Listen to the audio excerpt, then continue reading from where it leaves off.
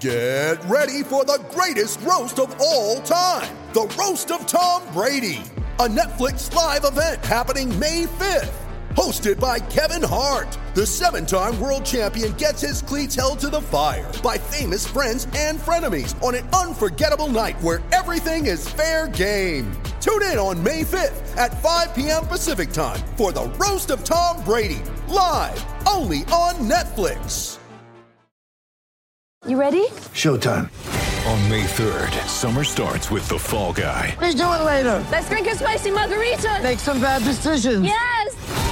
Audiences are falling in love with the most entertaining film of the year. Fall Guy. Fall Guy? Fall guy. That's what the poster said. See Ryan Gosling and Emily Blunt in the movie critics say exists to make you happy. Trying to make it out? Nope. Because I don't either. It's not what I'm into right now. What are you into? Talking. Yeah. The Fall Guy. Only in theaters May 3rd. Rated PG-13.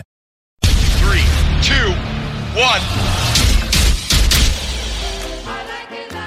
When I'm working out, I love to listen to your podcast. Whenever you say something, other people react to it. Taking my breath away, Aaron. Vern Lundquist joins me. Hall of Famer Jim Calhoun, NASCAR icon Dale Earnhardt Jr. Kirk Herbstreit is on the phone.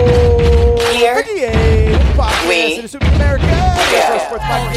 It is Friday, November 19th, 2021. People, hope everybody is doing well. Hope everybody is having a great day. Hope everybody is ready for the final episode of the Aaron Torres Sports Podcast leading into Thanksgiving weekend. That is right. Last episode this week. Don't yet know what the taping schedule is for next week. We'll have a normal Monday episode of the Aaron Torres Sports Podcast.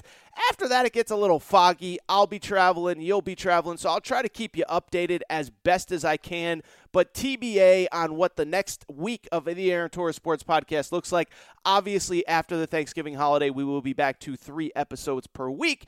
But I bring it up to say we got a holiday coming up, and it remains to be seen. Today's show is normal, though. We will open Mel Tucker. He is a very, very, very rich man. On top of that, we will preview the Week 12 slate in college football, headlined, of course, by Ohio State, Michigan State. Beyond that, UCLA, USC, Oregon, Utah, Arkansas, Alabama, on and on and on and on and on. We will take a break. And then we'll get into a little college hoops. I'll basically do the 1-week recap of college hoops as the Big Ten appears to be down. The Big East appears to be awesome. Mark Pope, some interesting thoughts on him. Could he one day be the next head coach at one major university? I've been saying it for years. I think that fan base is finally starting to come around. And, of course, the legend, the GOAT, the friend of the Aaron Torres Sports Podcast, Jim Calhoun, has retired for a second time. He had been coaching D3. We'll talk about all that. Loaded show. Fun show. Let's get into it. Let's get into the topic of the day. I know I just said let's get into it 3 times in a row, but let's get into the topic of the day.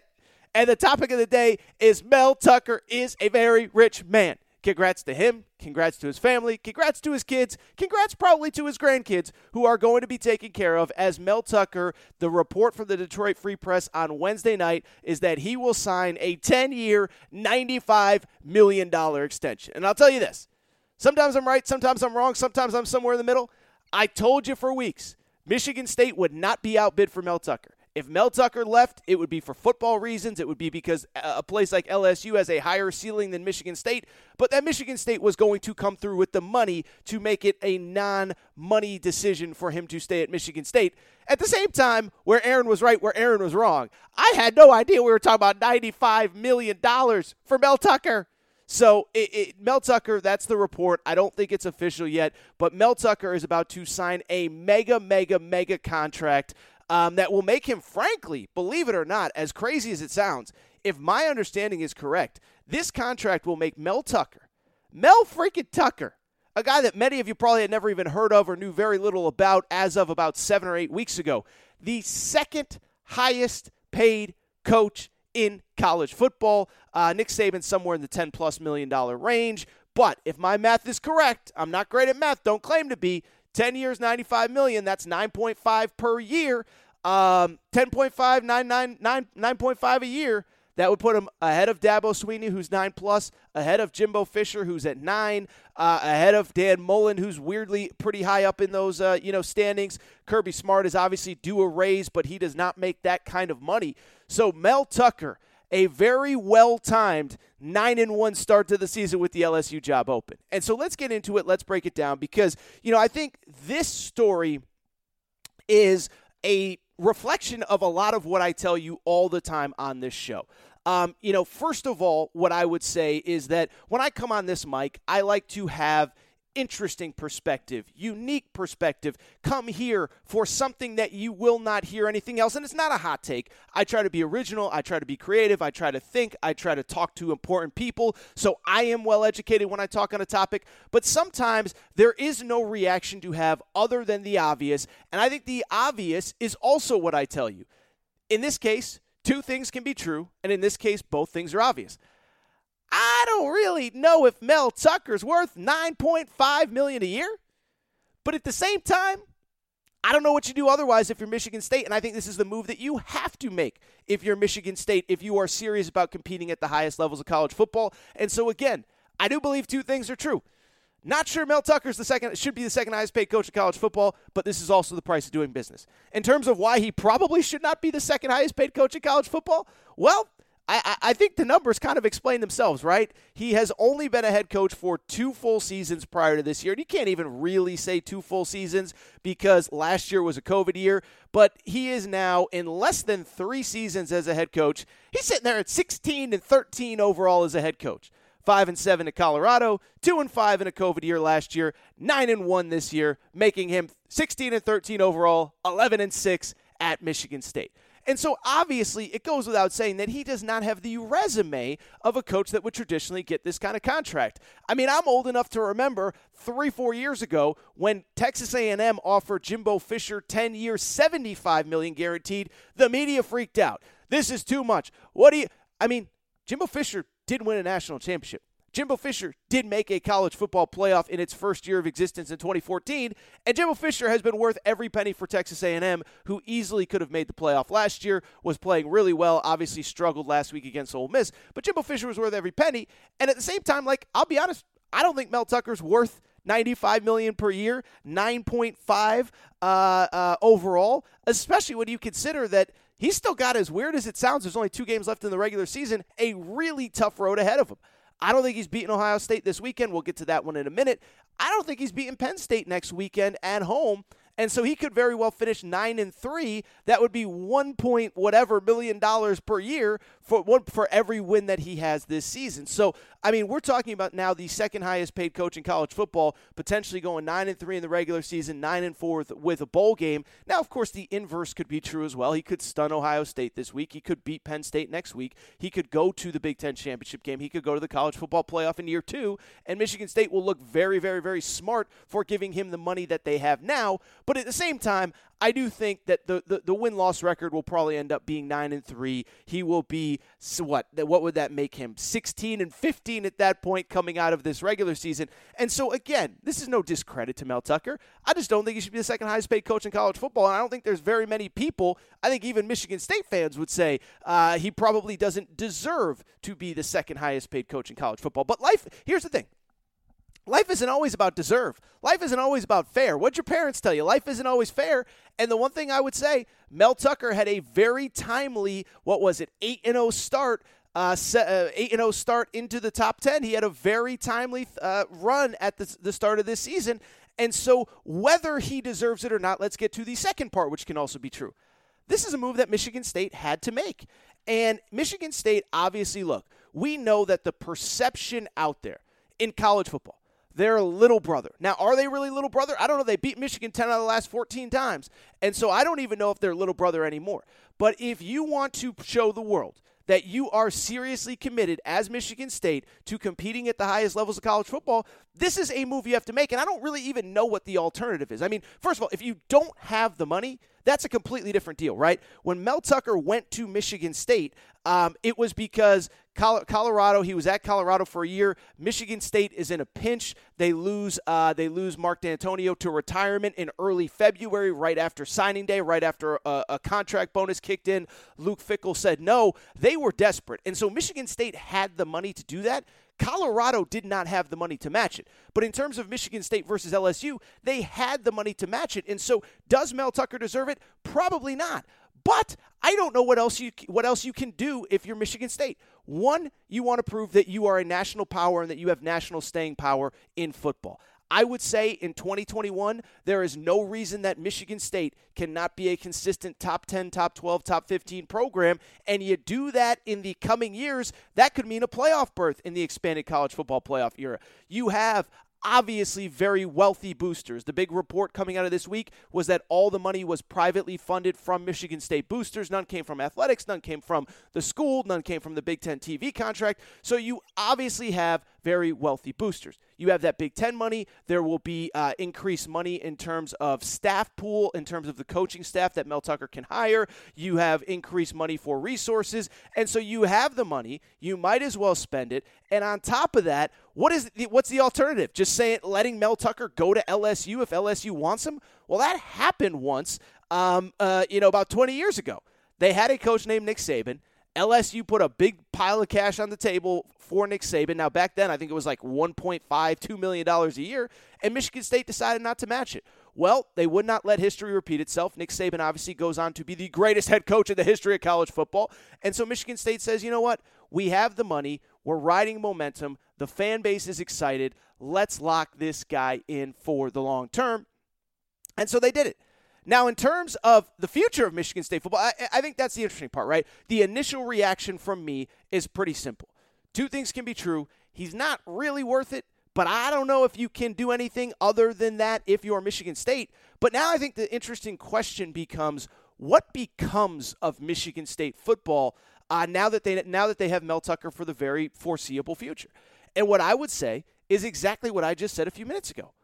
I think part of the reason that Mel Tucker stayed, I think there were a lot of reasons. One, the money is incredible, right? But money doesn't buy you happiness. That's the old saying. And if this was 10 years ago, 12 years ago with the BCS, if this was even 4, 5, 6 years ago where there's no expanded college football playoff on the horizon, I think that's a little bit of a different conversation for Mel Tucker to have.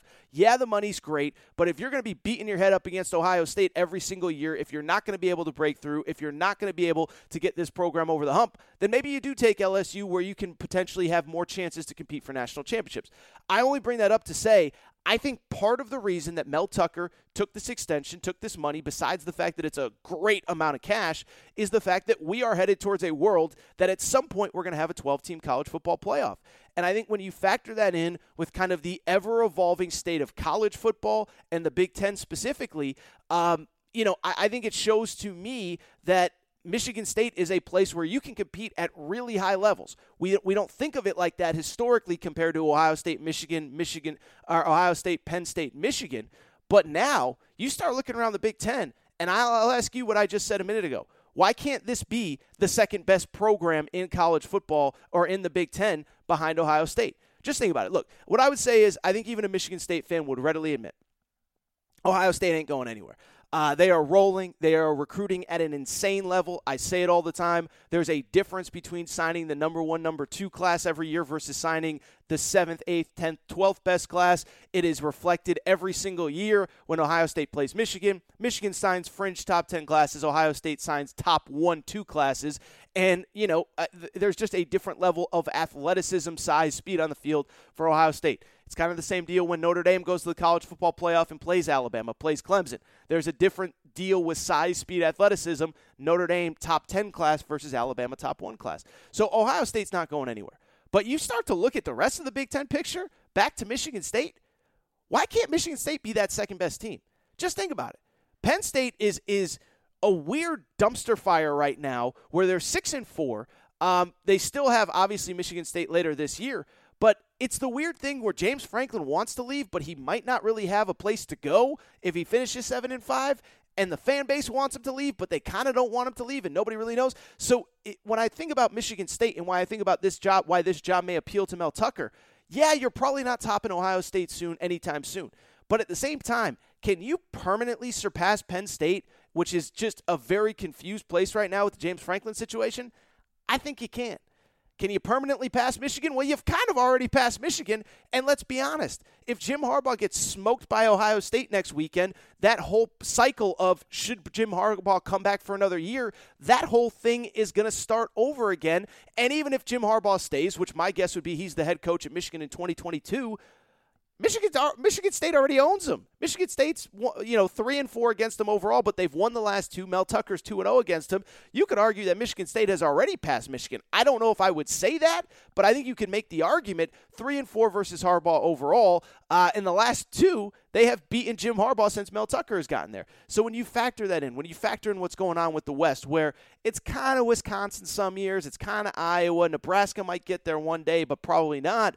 I mean, there is no reason to think that Michigan State cannot be the second-best program in the Big Ten, and in an expanded world of a 12-team college football playoff, being the second-best team gets you there. So when Mel Tucker has this money on the table, when he sees the fact that we're probably headed towards a 12-team playoff, where we're probably headed towards a scenario where he can get into the playoff at 10-2 as the second best team in the Big Ten Conference, I think this makes a ton of sense. Why go to LSU where you just fired a coach that won a national championship 2 years ago? Not 10 years ago, not 15 years ago like Les Miles. He won a national championship 2 years ago, and you got rid of him. And I've said this from the beginning, and it's going to be very interesting to see what happens with LSU going forward, because I will tell you, in coaching circles, that has been the conversation, right? Like, everybody talks about, the last three coaches at LSU have won national championships. It's a great job. Well, it is a great job.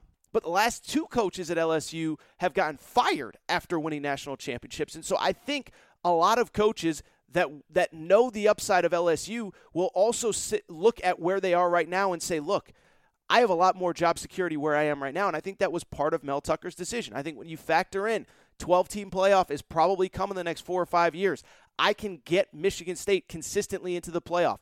I may already be the second-best program in the Big Ten, and if not, there's going to be a lot of real estate going forward. And also the fact of, do I really want to go to LSU, where if by year 2 I'm not competing with Nick Saban, they're going to want to run me out of that place? It makes sense for Mel Tucker. Finally, what I would say, last little thought on this topic, and we'll start previewing Week 12 in college football. Last little thought. I think this is what the future of college coaching searches look like, right? Is that we are now in a different world. We are even in a different world than 20 years ago when Nick Saban left Michigan State for LSU and won a national championship there in year 2. Back then, you just didn't pay that kind of money. You didn't pay any kind of money to keep coaches. There just weren't that many schools that were willing to compete at the highest level, that were willing to pay the money necessary to keep and retain or go get truly elite coaches. I'll tell you a quick side story, and I know I'm going all over the place, but another guy that decided to quote-unquote retire this year, Butch Davis at Florida International. He was the head coach at the University of Miami in 2000 when they finished number 3 in the country. And if there had been a 4-team college football playoff, that team would have won the national championship back then, okay? Following year, they win the national championship, one of the greatest teams ever. By the way, I saw ESPN did a little oral history on the 2001 Miami Hurricanes. Your boy Torres did it at FoxSports.com about 4, 5, 6 years ago. Whatever, neither here nor there. I bring it up because I remember interviewing Butch Davis for that story, and he said that he didn't want to leave Miami. He had the number 3 team in the country. He had a team good enough to win the national championship coming back next year that ultimately did win the national championship next year. But he said, look, I was making like $900,000 a year, which I know to you, I know to me, I know to whoever, it sounds like a lot of money. It sounds like great money. But at that time, he said, look, I beat Bobby Bowden head-to-head. He was still making more money than me. I beat Steve Spurrier that year, my final year head-to-head. He was making more money than me. And Miami would not budge on my contract. And so when the Cleveland Browns, he ultimately left Miami for Cleveland, when they offered him whatever it was, I forget, I want to say like 5 years, $15 million, which isn't even that much money in the modern era of football. He said, look, I got to take care of my family. That was money that was going to set up my family for the rest of my life and help my children going forward. I had to make that decision. That was only in 2000. That wasn't really that long ago. And so you look at the current climate of college football right now, I think it is going to be really tough for really elite, even elite programs to get head coaches that they really want to leave good jobs for others because the money is so good. I think Mel Tucker is a microcosm of it, but look at the bigger picture of college football. It's really funny when we look at this LSU job where everyone's talking, it's the greatest job ever and everybody's going to want it. How did Coach O get the job in the first place? It was because Tom Herman turned him down, Jimbo Fisher turned him down, and all of a sudden you're looking up and you're like, we can't get anybody that's going to make this fan base happy, so we'll take Coach O on a discount. We'll put the money into the coaching staff. We'll pay a lot for coordinators. We'll pay a lot for facilities, and we'll hopefully be able to figure it out with Coach O. What happened the last time Ohio State opened? They didn't even do a search. They just promoted Ryan Day. What happened last time Oklahoma opened? They didn't even do a search. They promoted Lincoln Riley. And so I think on and on and on as we go forward, I think it is going to be increasingly difficult to get good coaches to leave good jobs for other jobs, even if that job is a truly elite job like LSU. I mean, think about it. How many coaches right now how many coaches just period are leaving good Power 5 jobs? Now, I'm not talking about a group of 5 where you're making, $1.8 million a year and you can make $6 a year at Georgia or Florida or whatever. By the way, Georgia's another perfect example. Georgia opens, we all agree it's one of the 2-3 best jobs in college football. They had to hire Alabama's defensive coordinator. Now, he was the right fit. He was a former Georgia alum. But I just bring it up to say I think it's going to be harder and harder to get good coaches to leave good jobs for other ones. The last coach, by the way, to leave the SEC for another job without being fired, it was James Franklin, who had the worst job in the league at Vandy and went to Penn State, which is probably one of the best 10-12 jobs in the country. Mel Tucker, like I said, yes, he left Colorado, but that was a different deal. They couldn't match the money that Michigan State was offering. They let him go. So I'm just sitting there saying, Mel Tucker just got 9-5. P.J. Fleck got an extension this year to kind of ward off anybody coming to try to take him as a head coach. I know Ole Miss is feverishly working to get Lane Kiffin signed so that if one of these jobs opens up, Miami, whatever, that he will not be a candidate there. So I am just saying I think it's first of all, congrats to Mel Tucker. I think it's a really interesting situation there, and I think it's a really interesting situation in college football where all of a sudden I think it's going to be really, really, really hard to get good coaches away from good jobs. So what I want to do, I want to take a quick break. I want to come back. I want to talk a little Week 12 college football. We'll start with Michigan State, obviously. Michigan State, Ohio State. From there, we'll go to Utah, Oregon, on and on and on and on and on. Then some college hoops. We will be right back.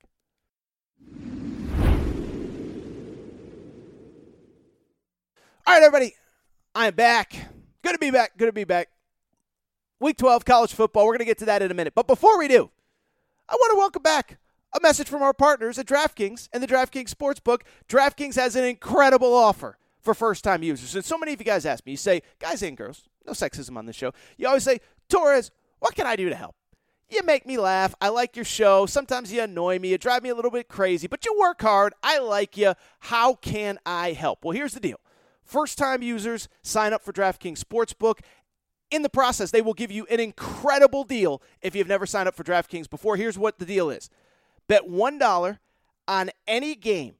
If the team you bet on, any game in college football this weekend, if the team you bet on scores 1 point, you get $100 in free bets. So I'm not telling you what to do. I'm not telling you who to pick. But my guess is Ohio State's probably going to score a single point this week against Michigan State. Think Alabama's going to score a single point against Arkansas this week. Not telling you what to do. But if you bet $1 on any team, if they score 1 point, you get $100 in free bets courtesy of the DraftKings Sportsbook and the DraftKings Sportsbook app.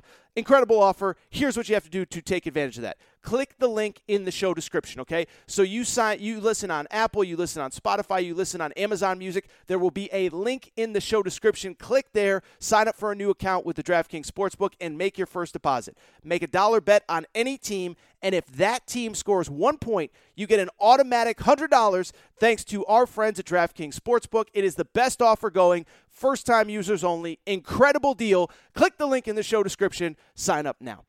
If you or someone you know has a gambling problem, crisis counseling and referral services can be accessed by calling 1-800-GAMBLER, 1-800-426-2537 in Illinois. Gambling problem, call 1-800-GAMBLER in Michigan, New Jersey, Pennsylvania, West Virginia, Wyoming, 1-800-9-WITH-IT in Indiana, 1-800-522-4700 in Colorado, 1-800-BETS-OFF in Iowa, 1-888-532-3500 in Virginia, 1-800-NEXT-STEP in Arizona, or call or text Tennessee Redline, 1-800-889-9789 in the state of Tennessee. Must be 21 plus or over to enter, 18 plus or over in Wyoming, Arizona, Colorado, Illinois, Indiana, Iowa, Michigan, New Jersey, Pennsylvania, Tennessee, Virginia, West Virginia, Wyoming only. Minimum $5 deposit, minimum $1 wager. Eligibility restrictions apply. See DraftKings.com/sportsbook for full terms and conditions. All right, everybody, I am back. Good to be back. Do appreciate our partners at DraftKings Sportsbook for all they have done with us all fall long. Again, an incredible deal. I gave you all the details, and I encourage you to check it out. Click the link in the show description.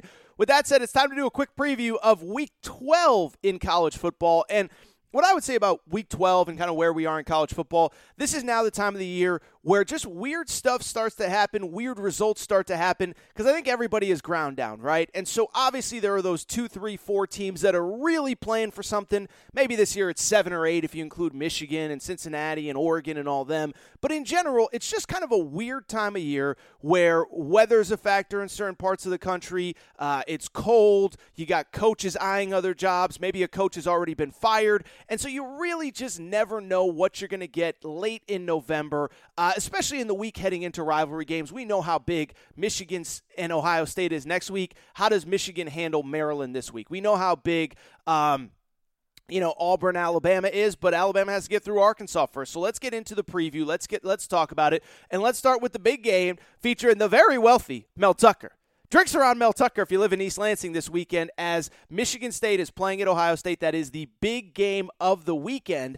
It is a noon kickoff on ABC, and I think the thing that stands out to everybody when we're talking about this game is the point spread is almost 3 touchdowns. Ohio State is close to a 3-touchdown favorite. Now, I know this isn't a gambling show. We do the specific college football betting show with Aaron Torres. I encourage you to listen to it if you want more gambling talk.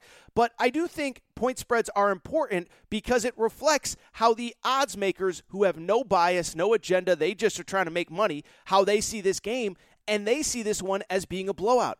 And I'll be honest, I don't really think that number is all that far off, and I think Ohio State should be a comfortable favorite, and I think it's for one obvious reason. It's for what I've been telling you for 2, 3, 4 weeks now on Michigan State. I love Michigan State. I love Mel Tucker. I'm happy that he got $95 million a year. I hope he has fun, and I hope he celebrates this offseason and does something great with his family. But at the same time, of every single contender in college football right now, and Michigan State still is very much a contender, I think Michigan State has the single biggest flaw of anyone in college football. And that flaw is this. Their defensive backfield is terrible. They couldn't stop a pass, whatever. I can't even think of a good analogy off the top of my head. Michigan State ranks dead last in college football. This is an incredible stat. There are 130 teams in college football. Michigan State ranks 130th in pass defense, and now they're going up against an Ohio State pass offense that is the best in the Big Ten.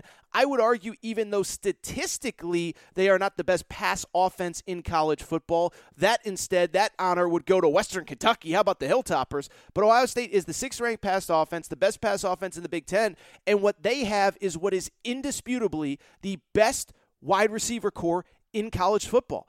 I've talked about it before, but think about what Ohio State is doing at the wide receiver position right now. First of all, PJ Fleck said earlier this year in the lead-up to their Week 1 game that it was the best wide receiver room that he had ever seen in the history of college football. I don't know if it was better than 2 years ago when Alabama had 4 first-round picks, Jerry Jeudy, Henry Ruggs, Devontae Smith, and Jalen Waddle. But what I do know is there is no wide receiver room in college football like Ohio State right now. Here's how good it is. First of all, you have 2 guys that are going to be first-round picks this year. That would be Garrett Wilson and Chris Olave. So if you just finish there, that's not a very bad place to start. On top of that, you have the number 1 wide receiver from the high school class of 2020 who can't even get on the field. His name's Julian Fleming. You have the number 1 wide receiver from the class of 2021, Emeka Egbuka, I believe is how you pronounce his last name. He can't even get on the field. So you have the number 1 wide receiver in the last 2 high school classes that can't even get on the field. And I haven't even mentioned their leading wide receiver yet, who's Jackson Smith-Njigba. If you watch that Nebraska game, he tore apart Nebraska. So that is 5 great wide receivers right there. You have a great pass-catching tight end in Jeremy Ruckert. You have a great pass-catching running back in Travion Henderson. And I don't know how a Michigan State team that has basically shown an inability to stop anyone's passing attack all year is able to stop this Ohio State passing attack. What I would also say is I think Ohio State can kind of be attacked through the pass game as well. As great as Ohio State looks on paper in certain categories, especially on the offensive side of the football, they have not done a great job of defending the pass this year. They rank 108th nationally. They're giving up 261 yards through the air per game. Now, I would say it's worth noting they've blown out a lot of teams. A lot of teams have thrown the ball a lot late, but it doesn't change the fact that this pass defense for Ohio State can be exposed. Problem is, I don't think that Michigan State has the dudes to do it. You look at who Michigan State has right now.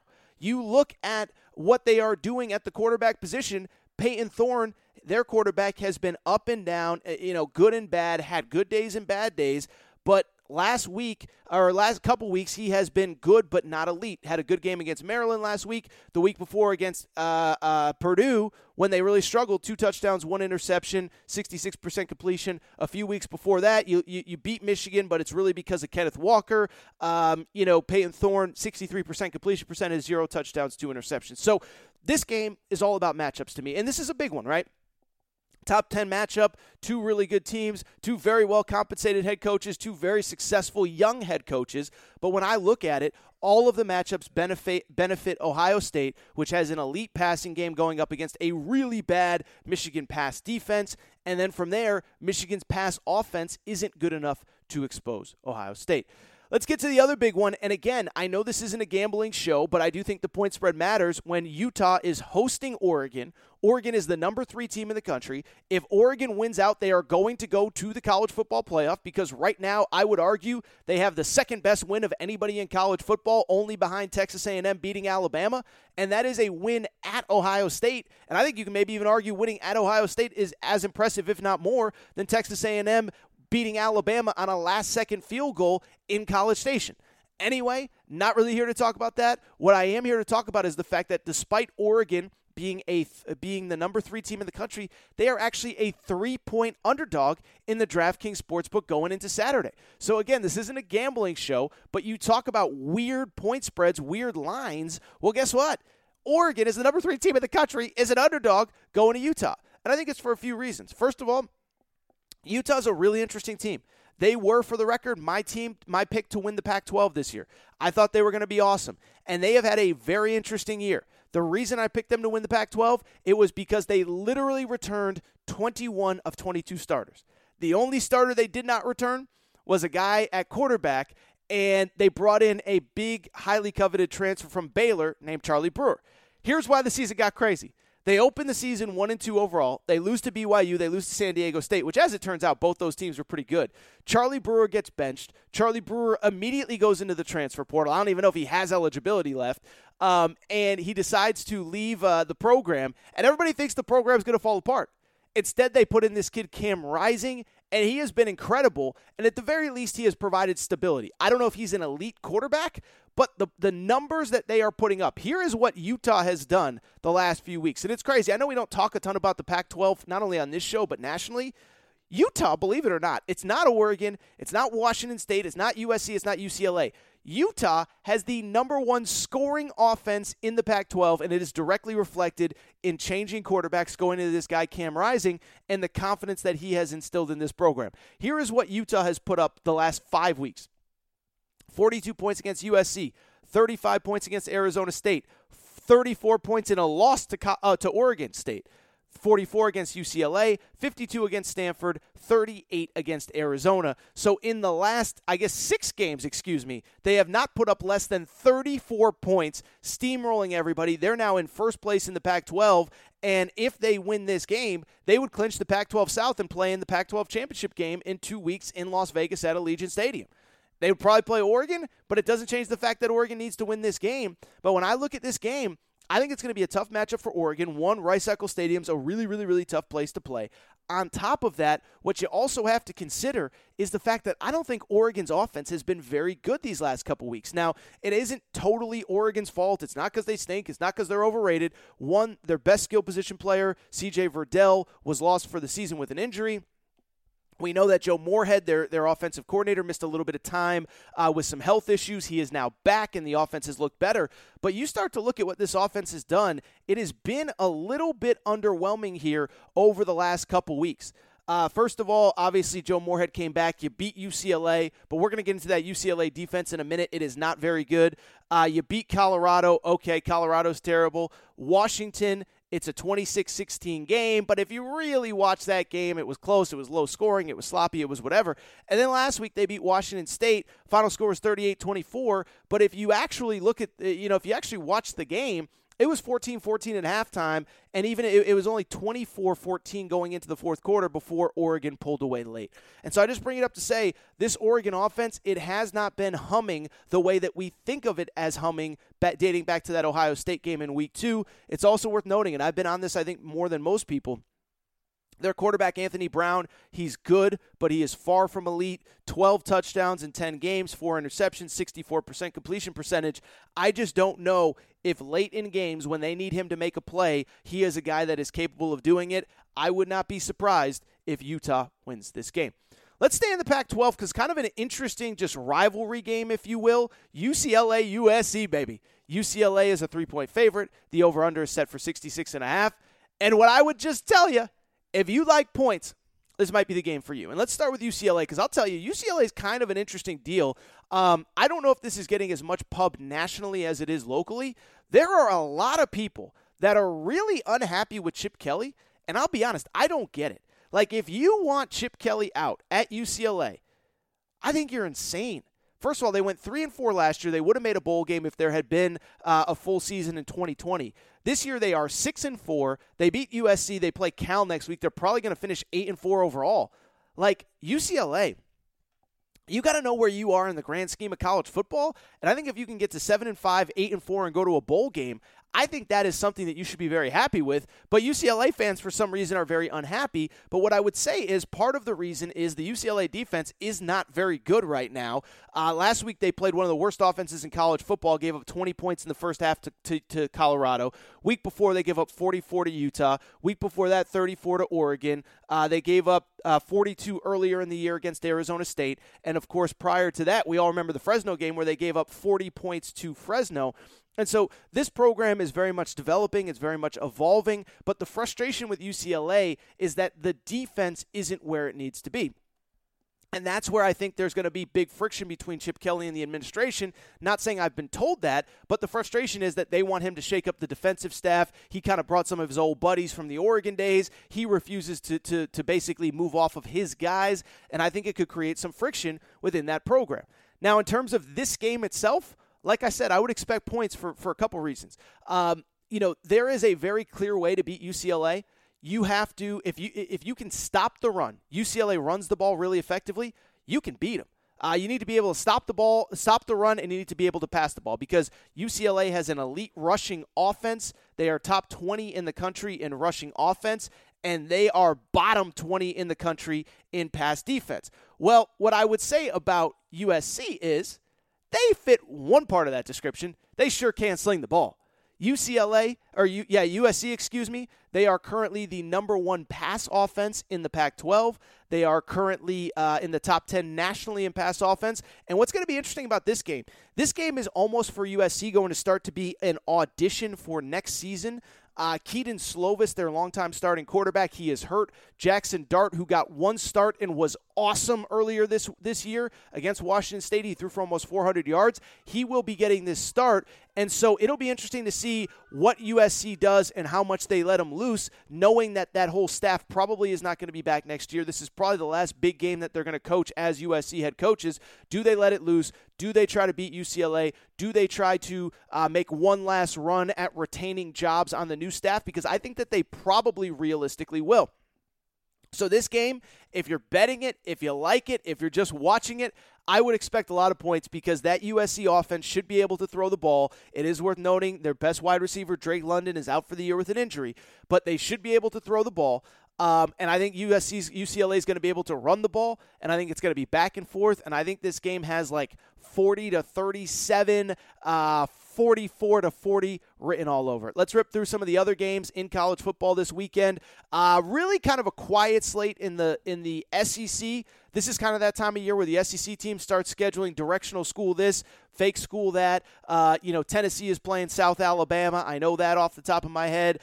Texas A&M is playing Prairie View this weekend. The Georgia Bulldogs, how about my dogs? Don't think they're going to be in much danger against Charleston Southern this week. Don't think you got to bark. You don't have to bark too loud, too much bite against Charleston Southern. But so not too much going on in the SEC. The only real marquee game, Arkansas at Alabama. And what's really interesting to me about this one is it's going to be kind of the interesting debate of basically basically, do you trust what your eyes tell you or do you trust what the numbers tell you? And what I mean by that is this, is that I keep going back. I don't think Alabama's very good this year. I don't think they're bad. I don't think there's a lot of great teams. I think outside of Georgia, everyone has major, major, major flaws. But when I look at this Alabama team, I don't think they're very good. I've gone through it. 2-point win against Florida. 6 yards rushing the last time we saw them against LSU. And so I know they destroyed New Mexico State last week, but I would also sit back and say, I just don't see this as being the type of team that is going to, get into the playoff and start ripping through teams once they get there. And so I bring it up to say, I think Arkansas, which is a tough, physical team, gritty team, finds ways to stay in. I think they can be competitive in this game based on what my eyes tell me.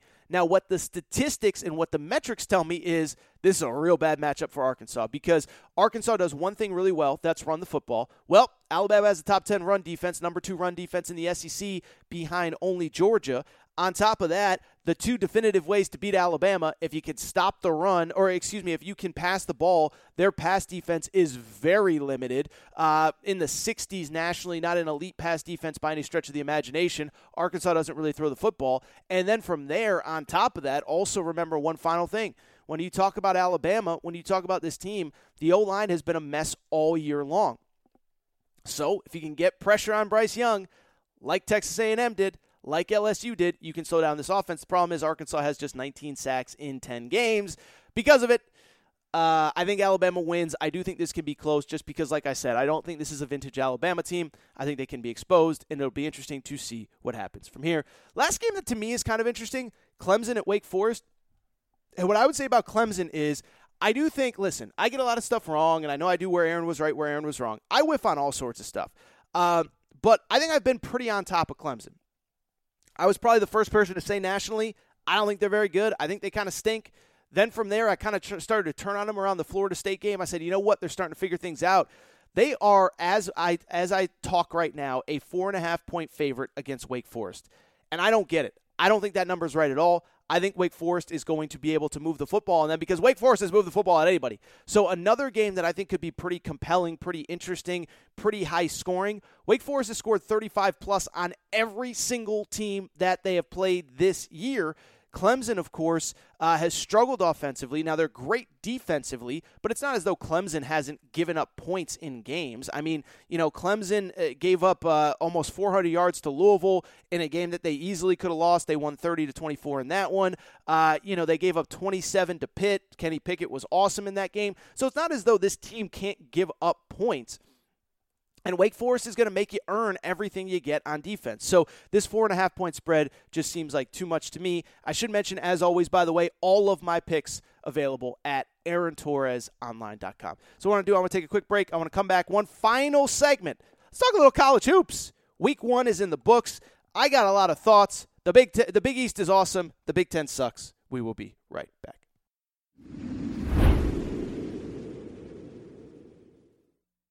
All right, everybody, I am back. Good to be back. And I do want to switch gears, and I do want to talk a little bit of college hoops because we are now about 10 days into the college hoops season. Obviously, on last Wednesday's show, I talked the Champions Classic between Kentucky and Duke, and I talked Michigan State, Kansas. On Monday's episode, I talked UCLA,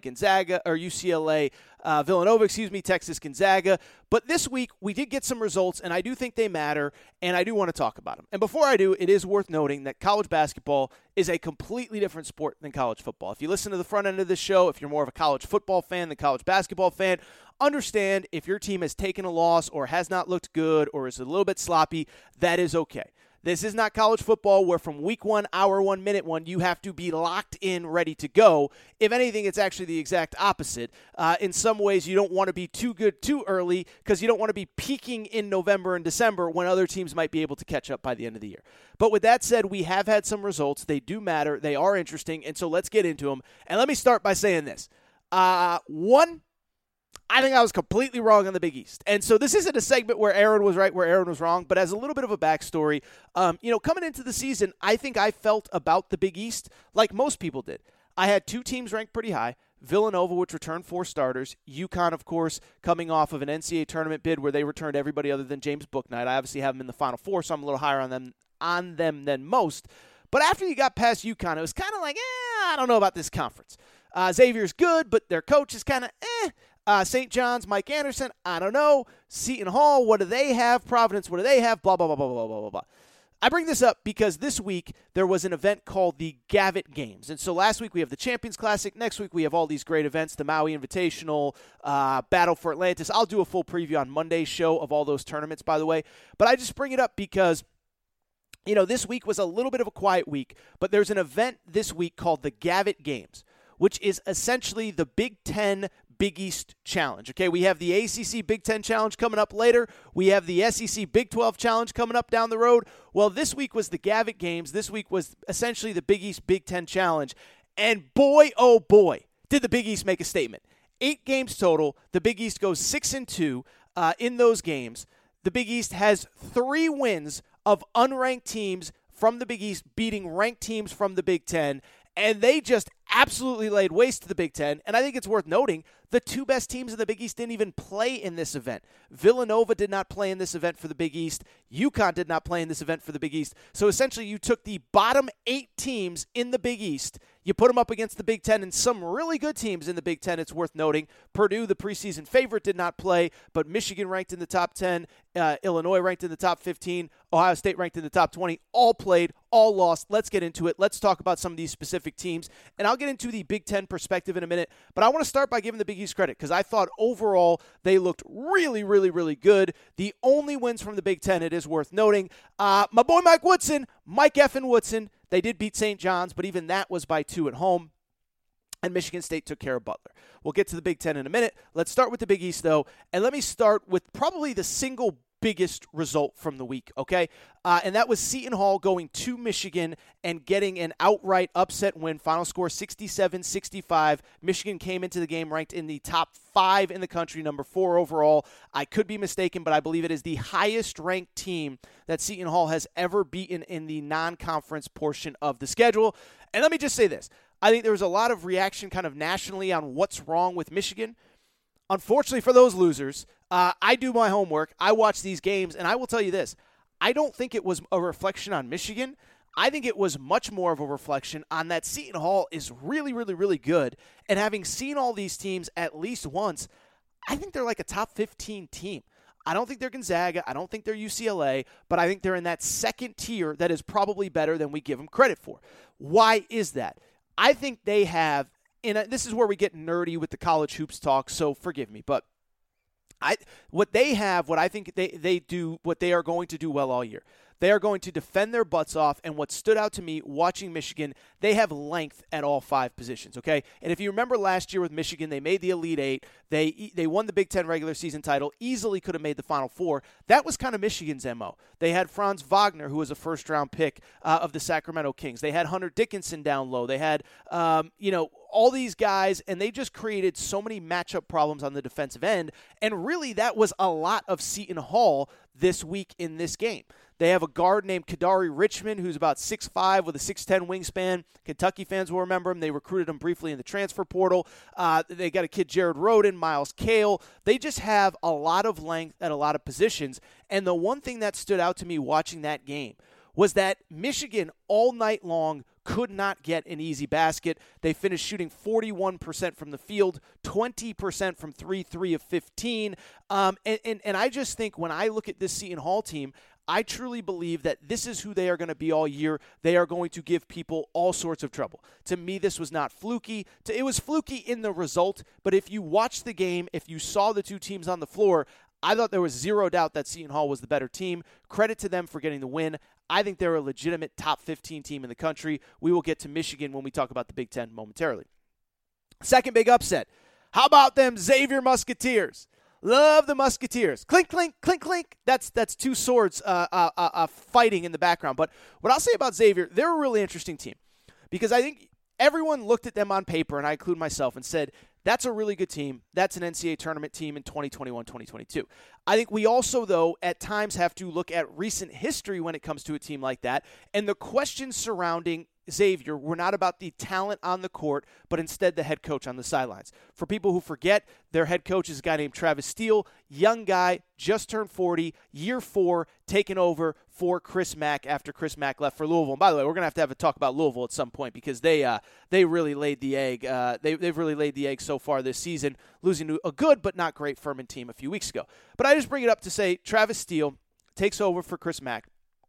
I think there's legitimate questions about, is he the answer long term? This is now year 4. They have not played in the NCAA tournament. It's worth noting, 2020, there was no NCAA tournament, but they weren't going that year, finished 19-13 overall. Last year, they finished 13-8. I will say there was a little bit, they had some injuries down the stretch. Their best player, Nate Johnson, gets hurt. And so coming into the year, a lot of people were really high on Xavier, but we just didn't know, could you really trust the coach, Travis Steele? Well, I still don't know if I can trust the coach, Travis Steele, and it's worth noting, I have a buddy who coaches in the Big East. He said Xavier is the second-best team in the league, and I said, I don't trust Travis Steele. He said, I don't either, but the talent is so good, and that was on display on Thursday when they played Ohio State and won convincingly in a game against Ohio State. The final score made it look a lot closer than it was. It was 71-65, but Xavier was up 9 at the half. They had a big lead for most of the first half into the second half, kind of had a lapse defensively, which again is a reflection of the coach. But what I would say is that, like Seton Hall, they have size, length, and shooting and scoring at every position. That was the thing that stood out to me about Xavier. I thought Seton Hall defensively is going to be really elite. I think Xavier offensively is going to be really elite. They have a guy named Paul Scruggs, who was the preseason Big East Player of the Year. He didn't even play that well, 14 points in that game. It was actually his lowest scoring game of the season. The kid Nate Johnson I mentioned was really good with 12 points. On top of that, Colby Jones, a sophomore, Jerome Hunter, a transfer from Indiana. You just look across the board. Jack Nunge, a transfer from Iowa. I just look at Xavier and I say, I think this team offensively is probably going to be one of the better teams in the Big East and should be one of the better teams nationally. I think UConn will be driven by its defense. I think Seton Hall will be driven by its defense. I think St. John's under Mike Anderson will be driven by its defense. I think Marquette, who I'm going to talk about in a minute, will be driven by its defense. I think Xavier will be driven by its offense. But they beat Ohio State. Top 20 team at home. We'll talk about Ohio State in a minute, but good win for Xavier. And then finally, I just wrap up on the Big East talk with Marquette. And let me say this. I crushed Shaka Smart. And if you remember, Shaka Smart left Texas this offseason to go to Marquette. We talked so much about Chris Beard being at Texas, we forget that Shaka Smart is at Marquette. I got to say, man, I may have been wrong on Shaka, and that may have been a bad fit for a good coach at Texas for him, because they are awesome under Shaka Smart this year. Now, what I'll say is awesome is a relative term. They played Illinois. Illinois did not have Kofi Coburn, their star center, out for a dumb NCAA suspension. But to their credit, I mean, Shaka Smart has this team playing hard. And it's so funny because we go back to the Texas thing. Everybody tells me, Torres, you should never talk about another man's job. Well, if a guy's not doing very good at his job, it's kind of my responsibility to talk about his job, and he was not very good at Texas. But as time goes on, as we see what a mess that Texas is, whether it is Steve Sarkisian in football, whether it is Tom Herman in football, or whether it is Shaka Smart in basketball, maybe you start to realize maybe it's not a coach thing, maybe it's a Texas thing, because Shaka Smart is back to kind of his original roots, okay? At VCU, he played kind of a smaller, quicker, more athletic lineup. When he gets to Texas, he's kind of told, you can't really do that here. We recruit McDonald's All-Americans and 5-stars, and so he went out and got all these 7-footers, Jared Allen and Mo Bamba and Jackson Hayes, and then he comes back to Marquette, and in 1 week, he just looks like he's back in his element. They beat Illinois at home. In that game, they forced 26 turnovers. I thought they did a good job of kind of piecing together a roster as well through the transfer portal with Daryl Morcell, who was at Maryland last year, Big Ten Player of the Year defensively. And I look at this team. Then they follow it up. They beat Ole Miss in, I believe it's the Charleston Classic, one of the two. Charleston and Myrtle Beach get played at the same time. I can never keep those two tournaments straight. But Marquette takes care of business against Ole Miss. 2 wins over Power 5, Power 6 conference teams. Credit to Marquette. They looked awesome. Last note on the Big East, I actually thought St. John's looked pretty good. But overall, just a very, very impressive week for the Big East where Aaron was wrong. This isn't where Aaron was right, where Aaron was wrong. But I was wrong on the Big East. Really quick, let's get to the Big Ten element of things. And this is one place where I'll say I was right? Like I think people see me on social media and, oh, Torres, you always like to pat yourself on the back. No, I admit when I'm wrong. That's why we just do the segment where Aaron was right, where Aaron was wrong. But I think I was right on the Big Ten. Now, I like Purdue. Purdue did not play in this event. It's worth noting Purdue is playing in a banger of an event this weekend at Mohegan Sun in Connecticut. They play in a 4-team event that features Purdue versus North Carolina on one side of the bracket, Tennessee, Villanova on the other side of the bracket. That's 4 top 25 teams, 4 really good teams. I'm excited to watch that one as much as I can, even though they're playing it on a college football Saturday and an NFL Sunday. Shame on them. With that said, though, let's get into the Big Ten, because this is a dumpster fire. And I'll tell you this, I did see a lot of this coming, and so let's talk a little bit about these teams.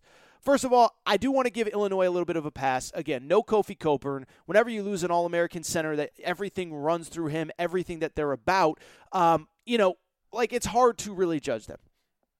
At the same time, one thing I was right on, one thing, I don't know how much I talked about it in the preseason, but I thought there was a little too much hype around this kid, Andre Curbelo. And for people who remember last year, Illinois was really good, number 1 seed in the NCAA tournament. They had Ayo Dosunmu, friend of the Aaron Torres podcast. They had Kofi Cockburn down low. And they had this little spark plug freshman named Andre Curbelo off the bench that he did all these crazy things, these quirky passes, crazy dribbling, all that stuff.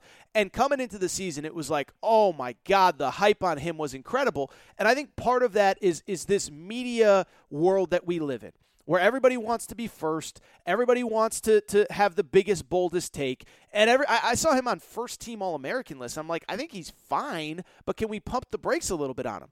Well, what happens on Monday against Marquette?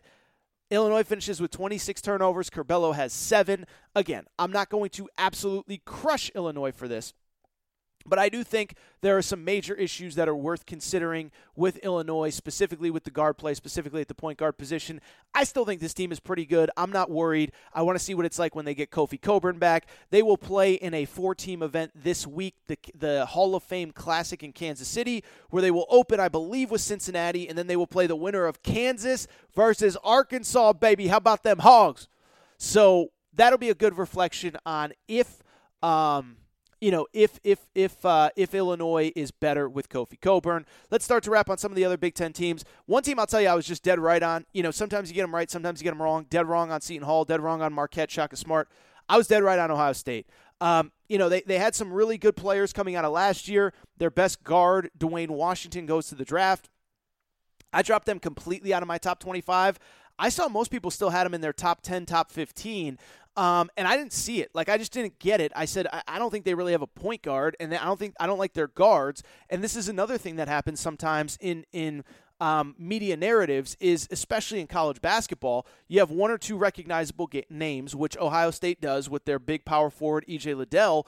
And I think you start to lose track of what a team is, how a team is built, and how the pieces all fit together. And I said, I don't really like this team's pieces. They got a bunch of big guys. They don't have any guards. Well, what happens? They go to Xavier. Obviously, it's a tough road environment. Obviously, they lose by 6. But at the same time, it was pretty clear they do not have a point guard. They do not have a playmaker. And if they don't have a playmaker, I just don't know what you're going to do all season. So with Ohio State, I don't think it's that they're going to finish, 10-25 or whatever, but it's just a situation where I think it's going to be really hard for them all year, especially in the upper end of the Big Ten. Credit to them, I guess, because they did take care of business. Really quick, we'll wrap up on the Big Ten.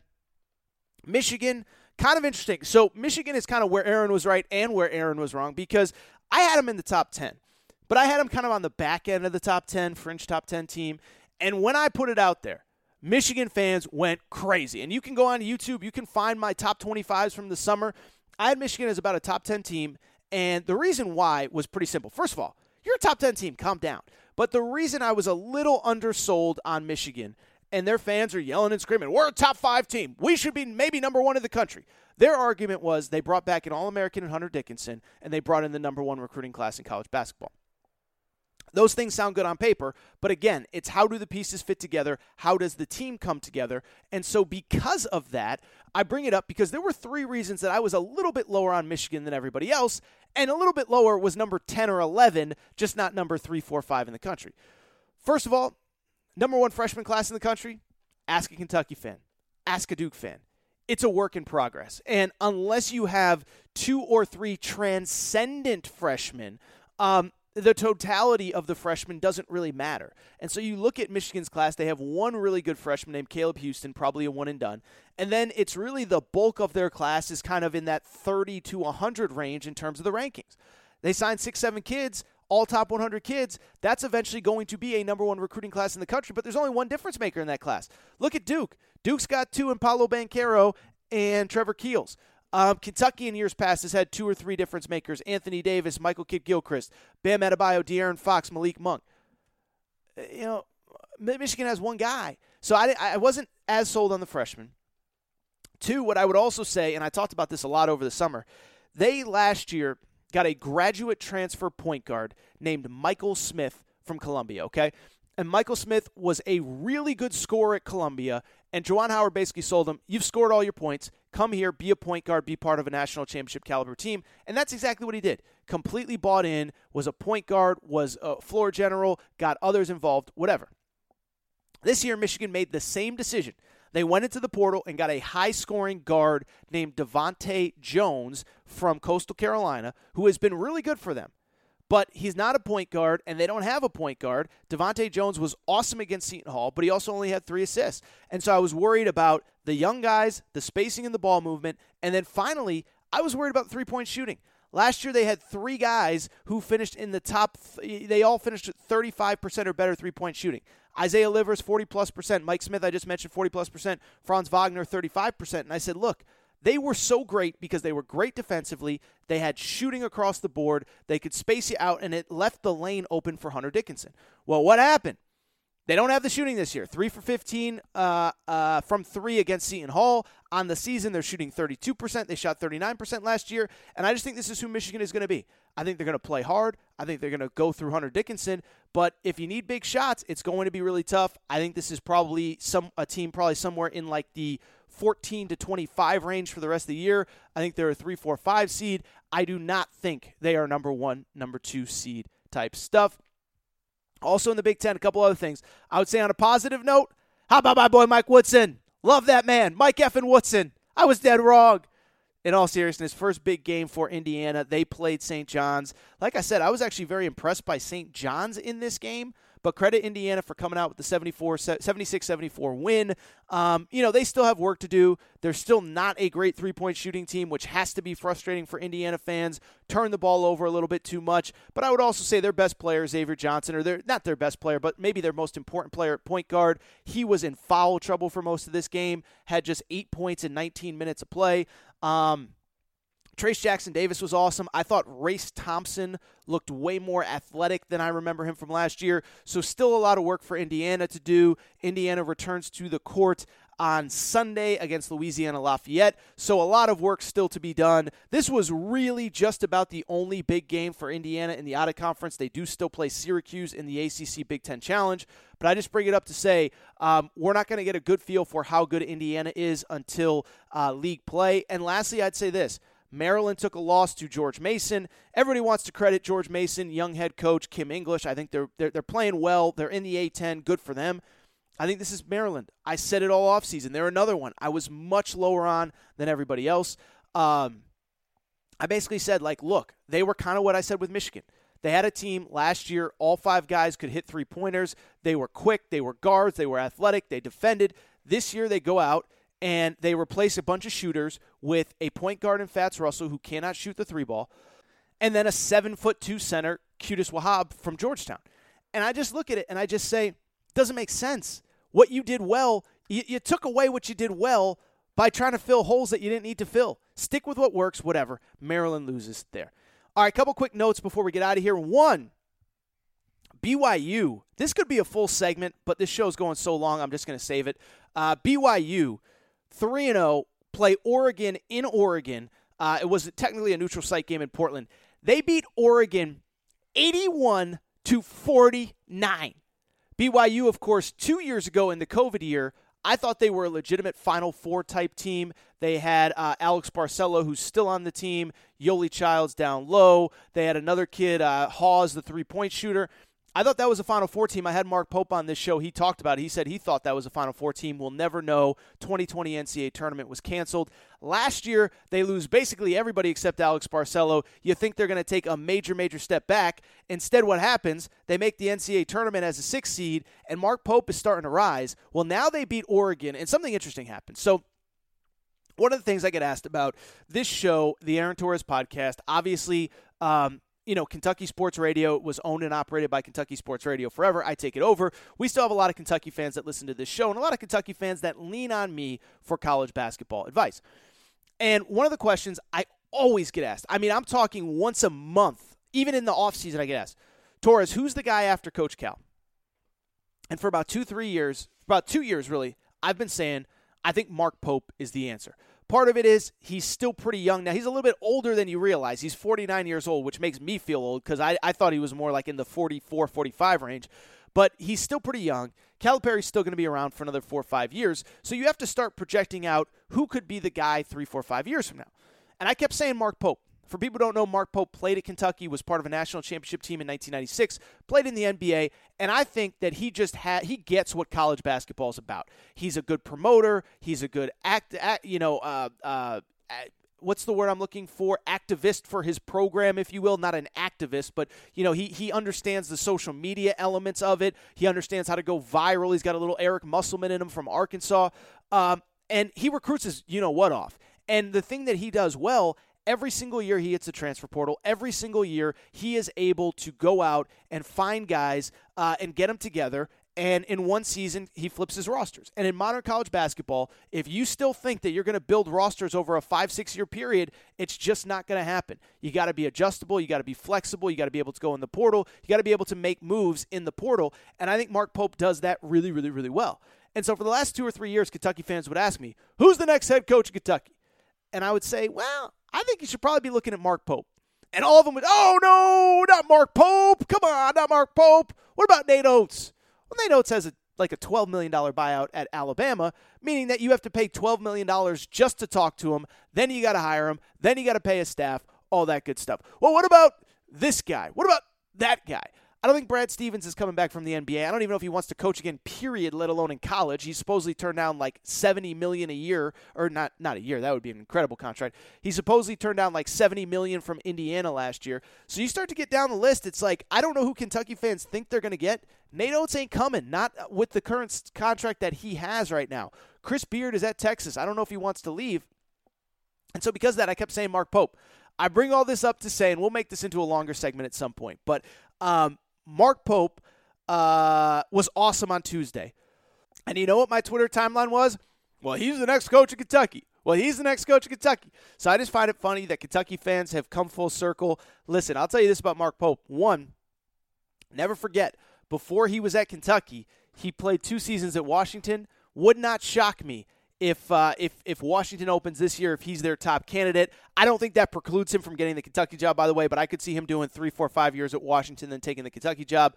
I just find it funny. I've been saying this for 2 years, and everybody wants to tell me, no, you're crazy. Now everybody's like, oh, yeah, that's our guy. We've loved him all along. I'm like, have you really, though? All right, lastly, I do want to wrap up with one last college basketball topic, and it's friend of the Aaron Torres podcast, Jim Calhoun, okay?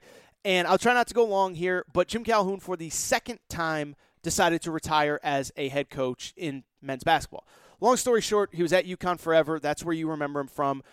Coached there until 2012. Decided to step away in 2012 because of health issues. Gives over the program to Kevin Ollie. Stays out of college basketball for 2, 3, 4 years. He actually talked about it on this podcast. Did a lot of TV work. Really did not enjoy doing TV at all. And when a small school in Connecticut named St. Joseph's College, a tiny school, West Hartford, Connecticut, not far from where I grew up, you could literally walk to the campus from the house that I grew up in.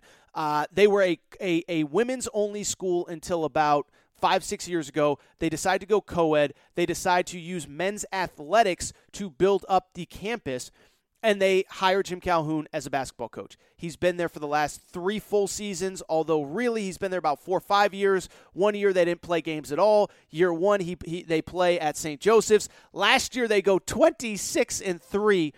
This year they're 2-2, and Jim Calhoun decides, you know what, enough is enough. It's time to step away. So for the second time this week, Jim Calhoun officially announced his retirement. A couple notes here. One, first of all, the good news is it has nothing to do with health issues. And that was my biggest fear. Jim Calhoun is 79 years old. He's had multiple bouts with cancer. He's had a heart issue going forward. He's had a heart issue previously. And because of it, when this news broke, I was genuinely afraid that this might have something to do with a health issue or health problems for Jim Calhoun. The good news is it has nothing to do with that. Jim Calhoun is fine, and he just wants to retire and spend more time with his family. What I would say is on top of that, one, we're very happy that Coach Calhoun is healthy. Hopefully we'll get him back on this podcast sometime in the future. Two, I'm just going to say this. I believe he is the most underrated coach in the history of college basketball, maybe the best coach in college basketball history, in my opinion, and he is unquestionably the greatest program builder in the history of college basketball. Let's go one by one by one. One, he's the most underrated, no question, zero doubt in my mind. We talk about modern college basketball coaches, last 20, 25 years. We talk about Coach K. We talk about Roy Williams. We talk about John Calipari. We talk about Jim Boeheim. We talk about Bill Self. Jim Calhoun never gets discussed in that conversation, despite the fact 3 national championships, 4 Final Fours, and what I would also say on top of that is this. He was at his best in the toughest stretch in the history of the Big East, which would arguably be the toughest stretch any conference in the history of college basketball. You can debate it. You can argue it. You can debate if the Big East was the best conference ever when Jim Calhoun was running through it. But here's what you need to know. He had a run that was incredible. Let's go through year by year. 93-94. Big East is as good as it's been. He goes 29-6, wins the Big East, makes a Sweet 16, loses to Florida. 94-95, 28-5, Elite 8, wins the Big East. By the way, loses to UCLA in California. UCLA is the eventual champion that year. 95-96, 30-2, Ray Allen wins the Big East, loses in the Sweet 16 to Mississippi State.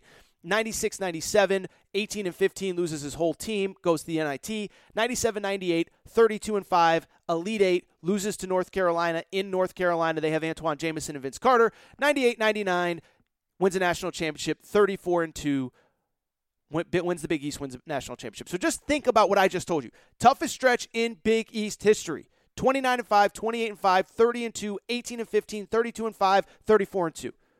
That guy is incredible. That guy never gets discussed. We always talk about Coach K. Well, guess what? They met up twice in the Final Four. Jim Calhoun, 2-0 head-to-head against Coach K. 99 national championship game, UConn wins. 2004 Final Four, UConn wins, goes on to win the national championship. We talk so much about Coach K. Love Coach K. No disrespect to Coach K. Jim Calhoun had his number late in their respective careers. What I would also say, I've had people in college basketball tell me they believe he's the greatest coach of all time, and part of it is this. He is certainly the greatest program builder of all time, and let me explain why.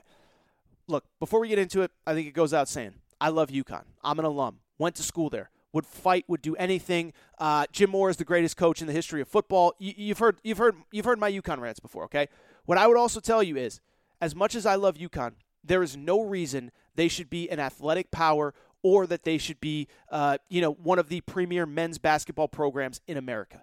Now, certainly they had some advantages being in the Big East, but what I will say is, one, they were the worst program in the Big East when Jim Calhoun got there. But on top of that, if you have ever been to the campus, it is in the northwest portion of the state, northeast, northwest, whatever. You drive up, you drive through the woods for a solid 20 minutes, you turn a corner, and boom. You have this major university in the middle of the woods, in the middle of nowhere. The closest city is Hartford. It's about a half an hour away. They didn't build the football stadium on campus because they couldn't conceivably get 40 or 50,000 people onto that campus with the infrastructure that was in place in terms of highways. They would have had to build a completely different highway system to have a football stadium on campus. So I bring it up to say, as much as I love UConn, there is no reason that this program should be a national power in athletics, yet here we are, and it is really a direct reflection of two people, Jim Calhoun, Gino Auriemma. There have been other great coaches. Nancy Stevens, Hall of Fame field hockey coach. Ray Reed, one of the great men's soccer coaches of all time. Non-revenue sports. The reason UConn is the school that it is, the reason it is the athletic program that it is, the reason that Jim Mora, in all seriousness, sought out an opportunity to coach at UConn was because of Jim Calhoun and Gino Auriemma. Someday I'll have to do this speech on Gino Auriemma, but let's focus on Jim Calhoun right now because I can tell you, I remember going to that campus in the early 90s. That place was completely falling apart, okay? There is no recruit in America that would want to come to UConn in the climate that it was in the early to mid-90s. No disrespect, it's just the facts. One, I think it's great that the athletic department has allowed the university to flourish. The university got billions of dollars in state funding thanks to the success of the men's and women's basketball team. That is not my opinion, that is a fact. But on top of that, what I would also say is, think about what Jim Calhoun had to do in that situation, going up against Georgetown, Syracuse, Seton Hall was rolling at that time. The Big East was rocking. Rick Pitino was at Providence for a few years. That is what Jim Calhoun walked into. That is what he was going up against, and that is where he built a program. The best part, I still say, he did it with guys. He had maybe another thing, maybe the best eye for talent in the history of college basketball, okay? I have said this routinely. You can argue with me, you can debate me, you can discuss it with me. There were only 3 guys that UConn ever recruited that were, no doubt about it, NBA players the second they showed up on campus. Charlie Villanueva, Rudy Gay, and Andre Drummond. That was it. You can go through the rest. Ben Gordon was a fringe top 25, top 30 recruit, 6'2" shooting guard. Kemba Walker, you can argue with me on this. Kemba Walker chose UConn over Cincinnati and St. John's. Kentucky didn't want him. North Carolina didn't want him. Syracuse didn't want him. UCLA didn't want him. Kansas didn't want him. I know he's an NBA All-Star. When he got to UConn, he was not that guy. You go on and on down the list. Ray Allen, skinny shooter from South Carolina. He was better known for his high school friend Kevin Garnett than he was. Goes to UConn. I know Rick Pitino wanted him. I'm just telling you, he wasn't a surefire NBA player when he committed.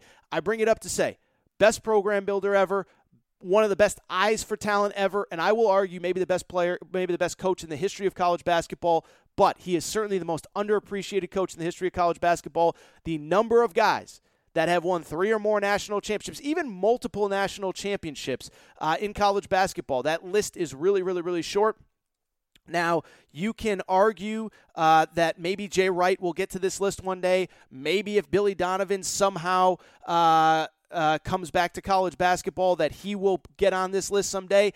But here are the coaches that have won 3 or more national championships as a head coach in men's college basketball.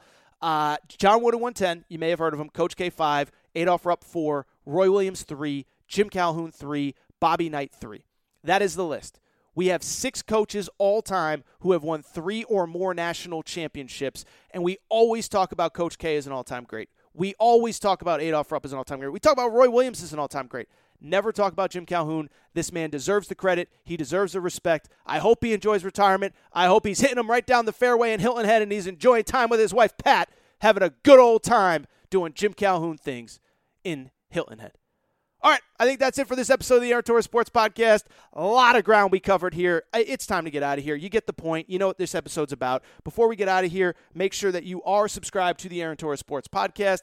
iTunes, the Podcast Addict app, Podbean, Spotify, TuneIn Radio. Wherever you listen to podcasts, make sure that you're subscribed. Make sure to rate and review the show. Go ahead, give us a quick 5 stars. Let us know what you like, what you don't like, all that good stuff. Follow on social media at Aaron_Torres, at Aaron Torres Pod on Instagram, Aaron Torres Podcast Questions at gmail.com. Shout out to Rick Craig. Shout out Rachel, who hates my voice. Shout out Pat Calhoun. I hope you enjoy some time with your husband. I will be back later next week. Hello, it is Ryan, and I was on a flight the other day playing one of my favorite social spin slot games on ChumbaCasino.com. I looked over at the person sitting next to me, and you know what they were doing? They were also playing Chumba Casino. Coincidence? I think not. Everybody's loving having fun with it. Chumba Casino is home to hundreds of casino-style games that you can play for free anytime, anywhere, even at 30,000 feet. So sign up now at ChumbaCasino.com to claim your free welcome bonus. That's ChumbaCasino.com and live the Chumba life. No purchase necessary. VGW. Void where prohibited by law. See terms and conditions. 18+. With the Lucky Land Slots, you can get lucky just about anywhere. This is your captain speaking. We've got clear runway and the weather's fine, but we're just going to circle up here a while and get lucky. No, nothing like that. It's just these cash prizes add up quick. So I suggest you sit back, keep your tray table upright, and start getting lucky.